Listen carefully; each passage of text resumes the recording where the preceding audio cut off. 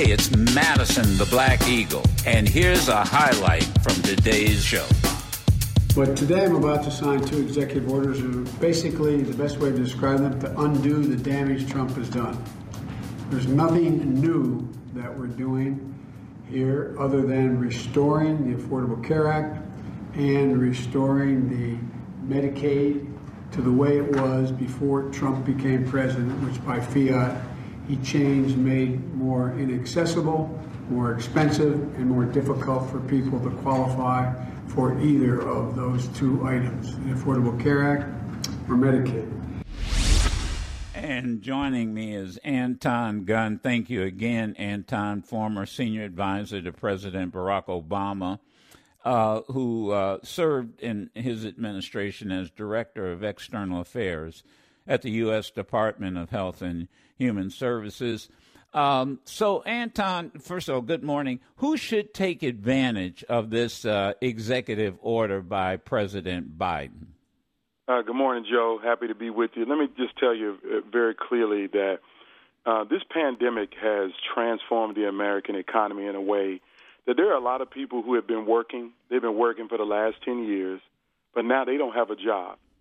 And they have no familiarity with the Affordable Care Act because before the Affordable Care Act, they didn't have any need for it. They had a job. They were working full time. But because they've lost their jobs, you got 15 million Americans who are uninsured, and about 4 million of them have never gone to the marketplace. They don't know what healthcare.gov is, but they're out here uninsured in the middle of a pandemic and need access to health insurance coverage and probably didn't even know that they could sign up in that small, short window of time that the Trump administration left open. And so this executive order creates a brand new open space time, basically 90 days, for people to find out about a health insurance option that they can go and purchase themselves and get possibly tax credits to afford it. So there are millions of people who continue to lose jobs because of the pandemic, and they just didn't know that they could sign up for the Affordable Care Act. So this is an opportunity to talk about it in a way to say that, listen, we want to make it available to you for you to go buy health insurance coverage to protect yourself and or your family that needs coverage, and you can sign up at healthcare.gov. Now, and let me ask also, what about people, because there may be some confusion. Let's say that they are COVID positive. Yes. Are they eligible for the Affordable Care Act? Without a doubt. And for example, all right, you answered that quickly, so I got it.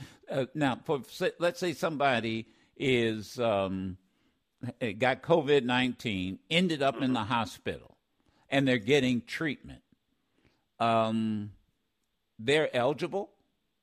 Yes, they are. So the bottom line is the Affordable Care Act made something real in American policy that wasn't real before, that insurance companies cannot discriminate against you because you have pre-existing conditions. So they can't say, oh, because you had COVID back in March or you had COVID back in November, that we're not going to cover you if you get sick. They have to cover you by law. That's what the law says, is that no insurance company can use the fact that you had a pre-existing condition or any kind of pre-existing condition to deny you coverage, deny insurance coverage for you. So that creates a great opportunity for people who may have been sick already, who may have lingering health issues because they had COVID. I talked to a guy just about 2 months ago who got COVID in May. He was hospitalized for 3 days. He's been out of the hospital since then. He says, I'm still having trouble breathing and my lungs ain't right yet. If he has to go back to the doctor, he has to go get treatment or get some other kind of services to deal with the fact that he's got lingering lung issues. Having health insurance coverage means that insurance company going to have to pay for those services when he needs to get treatment. You know, and I want I want to bring this back up. I'm thinking, just as you were talking, grocery store clerks who may be unionized. Some of these clerks are unionized, but they lost their job, as you pointed out, for no fault of their own. And now they can get insurance, man. Because this COVID, I Anton, I don't think people realize what that medical bill is going to look like. Yeah. 6 months, a year down the road. Yeah, they really don't. And that's why it's so important that if you don't have health, if you're listening to this show, or Right. if you know anybody listening to this show that doesn't have health insurance coverage today, Right. on February 15th, they need to go to healthcare.gov. And if they're in their own state, like the 14 states run their own marketplace, Right. they're probably going to follow suit and do the same thing that Biden's executive order says, which is open the marketplace from February 15th to May 15th. If you know anybody who don't have coverage, they need to go to healthcare.gov and find out what are the insurance options in their state. And if they can sign up for coverage, they should sign up, because a year from now, if you get sick, if you get this dreaded virus, and even if you don't be hospitalized, but you got to go back to the doctor multiple times, Right. you're going to have medical bills. But God forbid, if you get hospitalized and God forbid have to go into an ICU or be on a ventilator or something for a couple of days until you get yourself better, you don't even understand how much money that medical bill is going to be. And if you don't have health insurance coverage, you're going to be stuck like Chuck, having to try to find a way to pay for them high medical bills, because it's going to be high. So protect yourself. Wash your hands, wear a mask, and stay 6 feet from people, but also get you some health insurance coverage. Now, in terms of this being an executive order, is this where Congress once again should follow up and codify this and make it law? Yeah, so there's a couple things. This executive order is just really undoing everything the That Trump previous did. administration tried to do. Right. Okay, that's the first thing. The second thing is Joe Biden, when he proposed this third COVID relief package, Yes. he put some things in that COVID relief package that connect to the Affordable Care Act, which is increasing the amount of financial aid that people can get if they buy coverage. Because right now, some people can go and apply for the Affordable Care Act, and let's say insurance would normally be $500 a month, but because of your income, you can get insurance for $100 a month. So you're saving $400 a month because you qualify for some financial aid. What Biden has put into that package is to increase the amount of financial aid. So somebody whose insurance would be $500 a month might be free, or it might be as low as $10 a month or something along those lines. And so Congress has to act on that. And if they act on that, then that'll help people who are buying coverage in the marketplace, because we're going to increase or try to increase the subsidies to make it more affordable and accessible and available for people, given the fact that we're in the middle of a pandemic and nobody's income is what it is today or what it was 2 years ago or a year ago before this pandemic. So people are hurting hard, and so the same way you can get a little $600 stimulus check or a $1,200 stimulus check, Joe Biden's team want to make sure you have more access to funding to pay for something that's really important, like health insurance coverage for you and your family. Now, one of the things, Anton Gunn, that the Trump administration did, correct me if I'm wrong, they actually defunded or they cut off funds for marketing. Yeah. People on hearing what to do on television and radio. Is that will we starting in February? Will we be able to advertise or see a marketing campaign to remind people what you're telling us here on the Madison Show? Yes, sir. That's the whole point of undoing the foolishness that was done previously. Think about it. Imagine if you had an amazing product. If you're in business anywhere and you create an amazing product, how are you going to sell it if you don't tell people that you got an amazing product? You can't.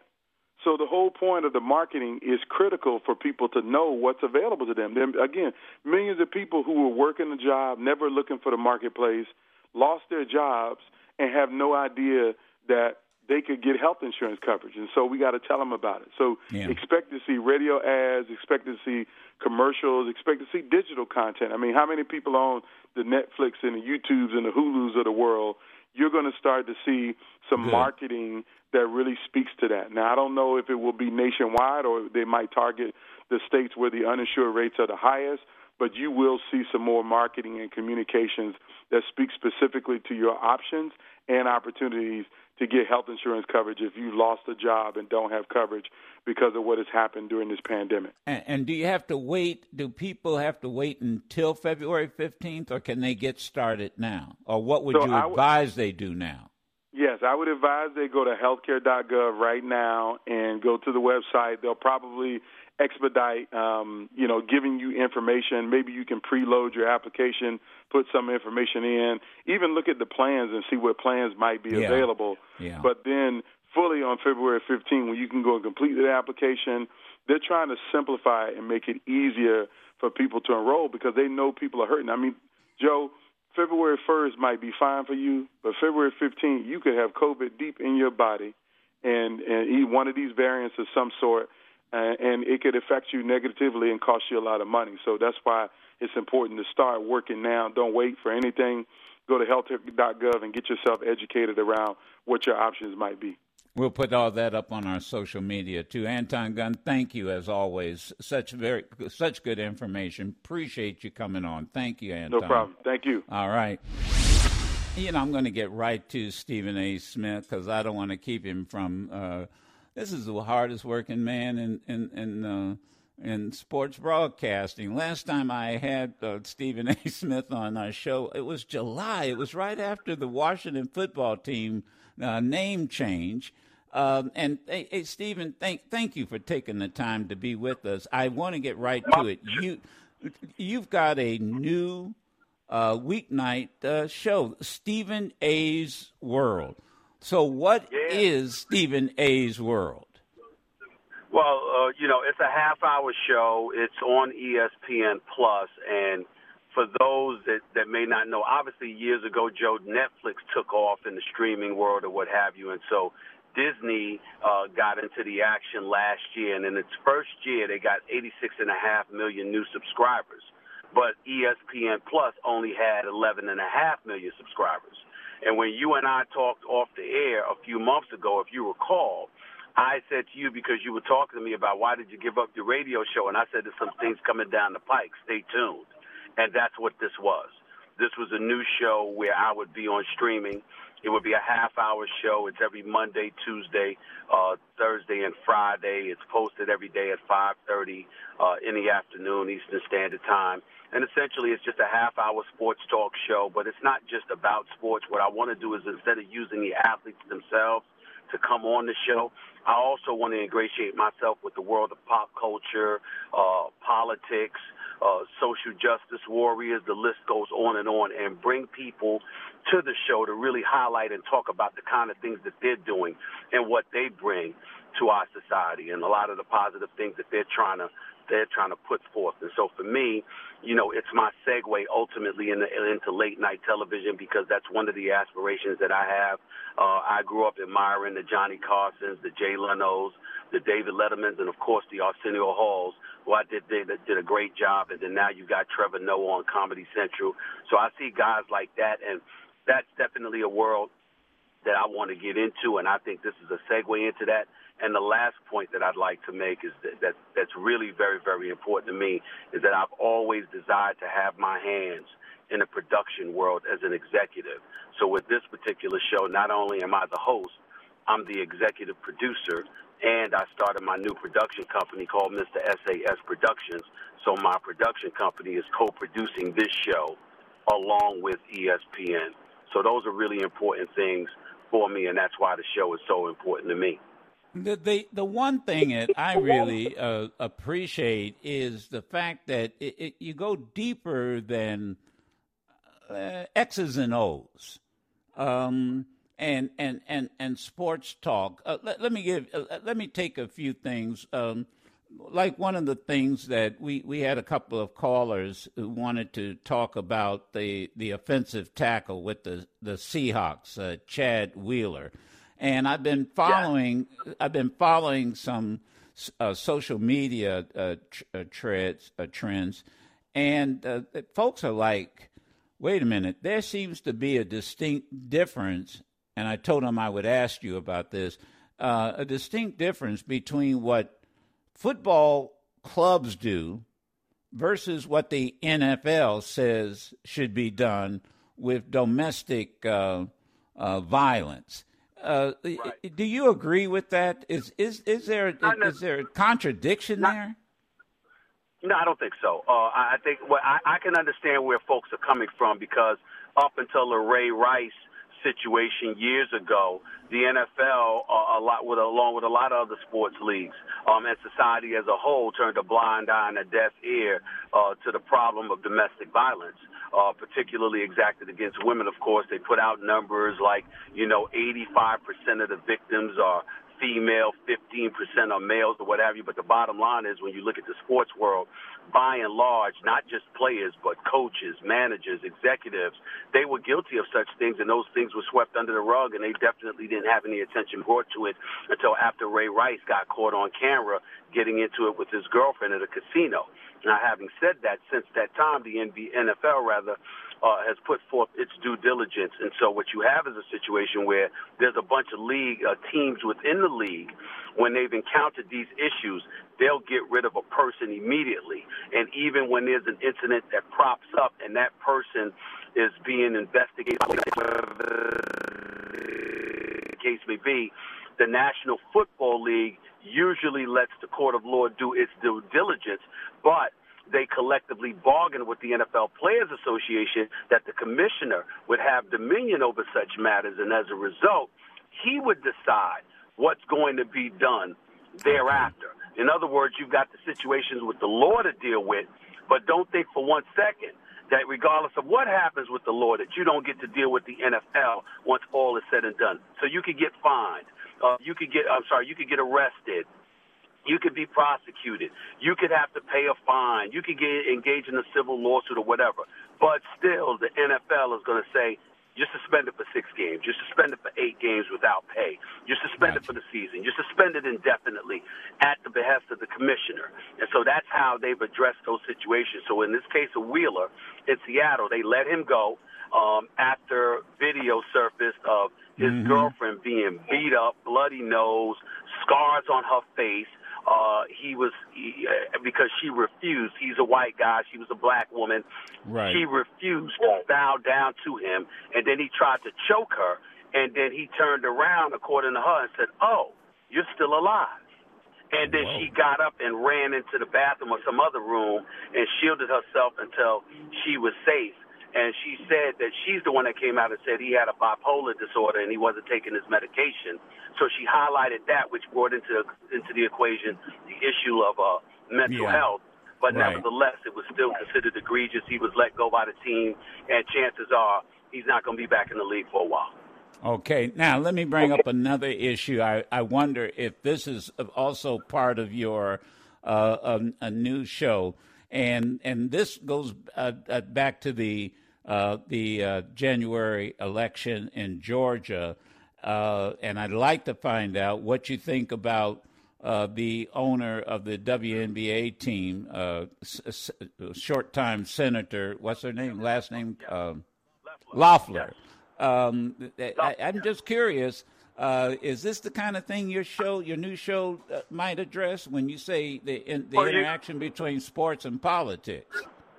Well, you know me, Joe. I ain't running from anything. And so as a result of that, of course, that's something that I'll keep my eyes on. And that subject is certainly not off limits. Matter of fact, it ties directly in to what we're doing. A lot of times when people hear stuff from ESPN, they don't want us engaging in politics.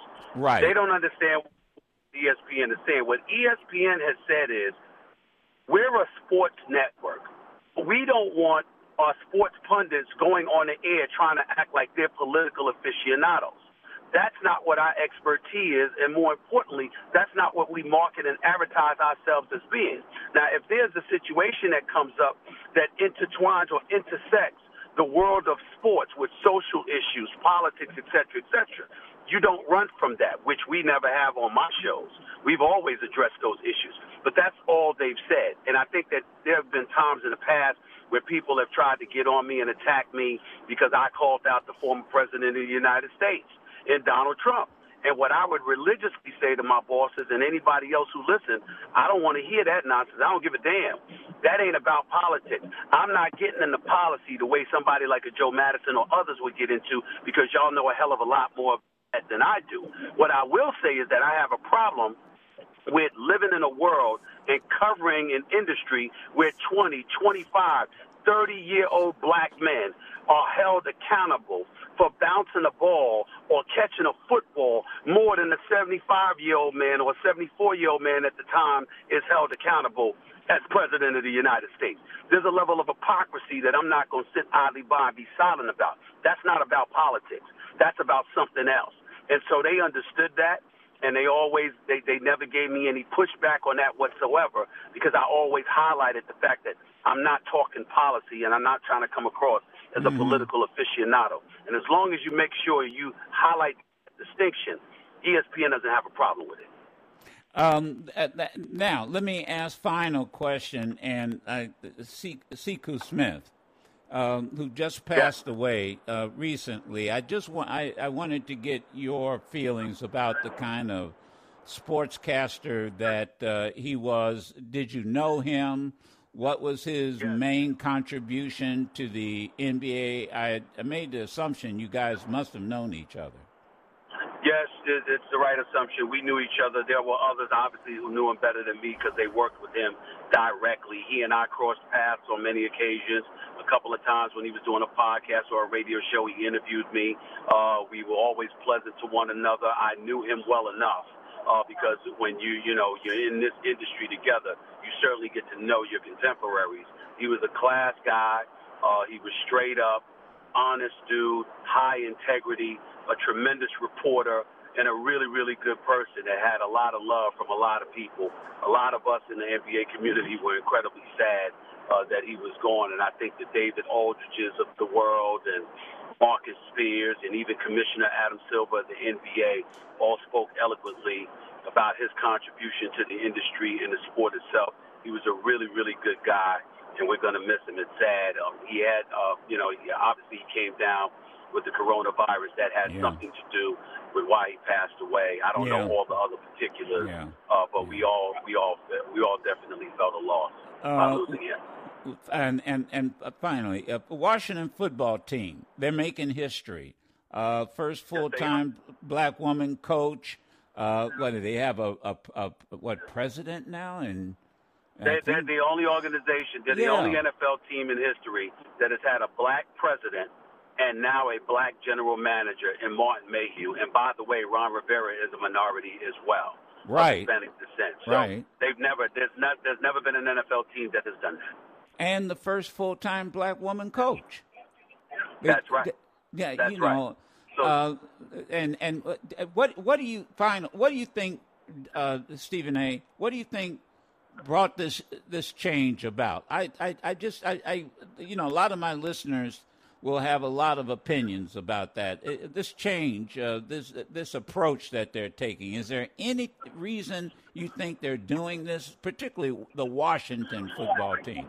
Well, a combination of their recent troubles with some of the things, some of the shenanigans that was taking place within their organization. We ain't blind, deaf, and dumb. We understand that part.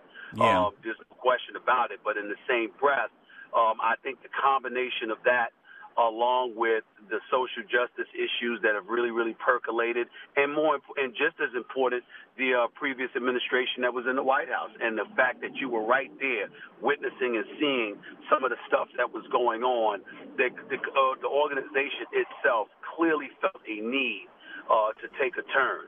And I think one of the things that can't be ignored is something that I revealed to you on your show many years ago, a couple of years ago, actually, that I don't think anybody else had mentioned. I told you years ago, before he ever elected to run for president, Donald Trump wanted to own the Buffalo Bills of the NFL. Yeah. And he literally called me on the phone for an interview and said to me that if these guys screw me over and don't allow me to become an owner in the league, I'm going to get them back and run for president. Those were his exact words.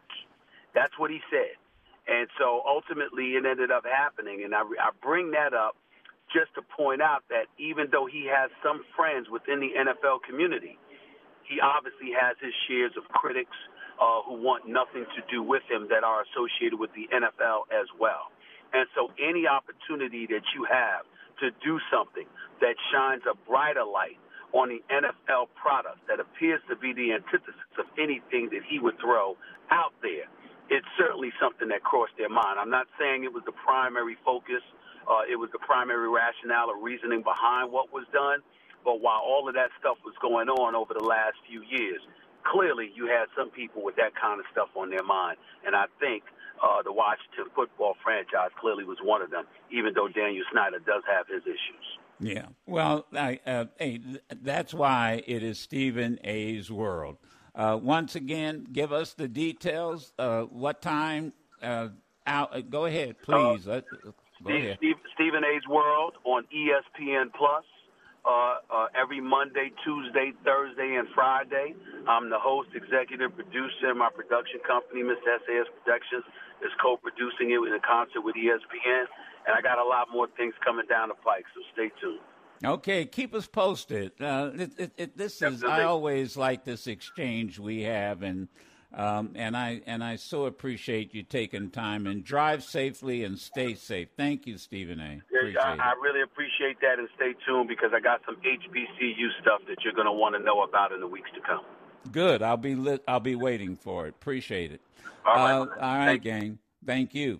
You can listen to yours truly, Madison the Black Eagle, live every Monday through Friday on Sirius XM Urban View Channel 126 or anytime on the Sirius XM app.